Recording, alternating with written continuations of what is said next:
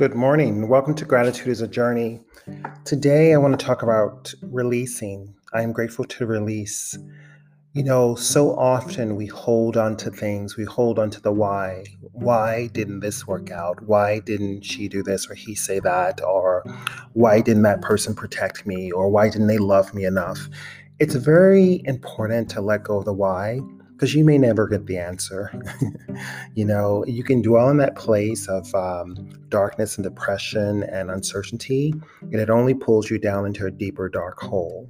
You know, Work on releasing wherever that pain is and wherever that pain lies. Work through it. And a lot of it has to do with forgiveness, not only of the other person, but of yourself. If you chose to stay in a situation for far too long, and then in hindsight, you feel a sense of anger or a lack of forgiveness, a lot of times it has nothing to do with the other person. It's more about how did I allow this circumstance or this experience or being treated this way to go on without being unchecked.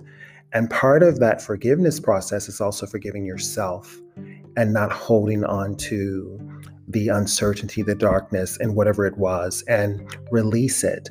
Just as you release that person, you also must release the conversation and inner dialogue that can go on for months, even years for some people, when they've felt a sense of betrayal, not only from the other person, but a sense of betrayal to themselves, because we have to love ourselves much deeper than anyone else. It starts with you, right?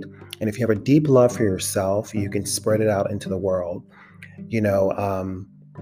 By no means am I perfect, and I have my flaws and I have my sensitivities, but I do have these things called non-negotiables. And I've mentioned them in other podcasts that if a person crosses a certain line with me, I'm not going to continue to have the same conversation over and over again. It's like literally like, hey, we're done, and it's not necessarily dropping the ball, because I do believe if you don't deal with something, you'll keep meeting the experience over and over again, almost like Groundhog Day. It can be a different face, body, or even sex, but you'll find that, wow, this person reminds me of this other person that I didn't close the chapter with.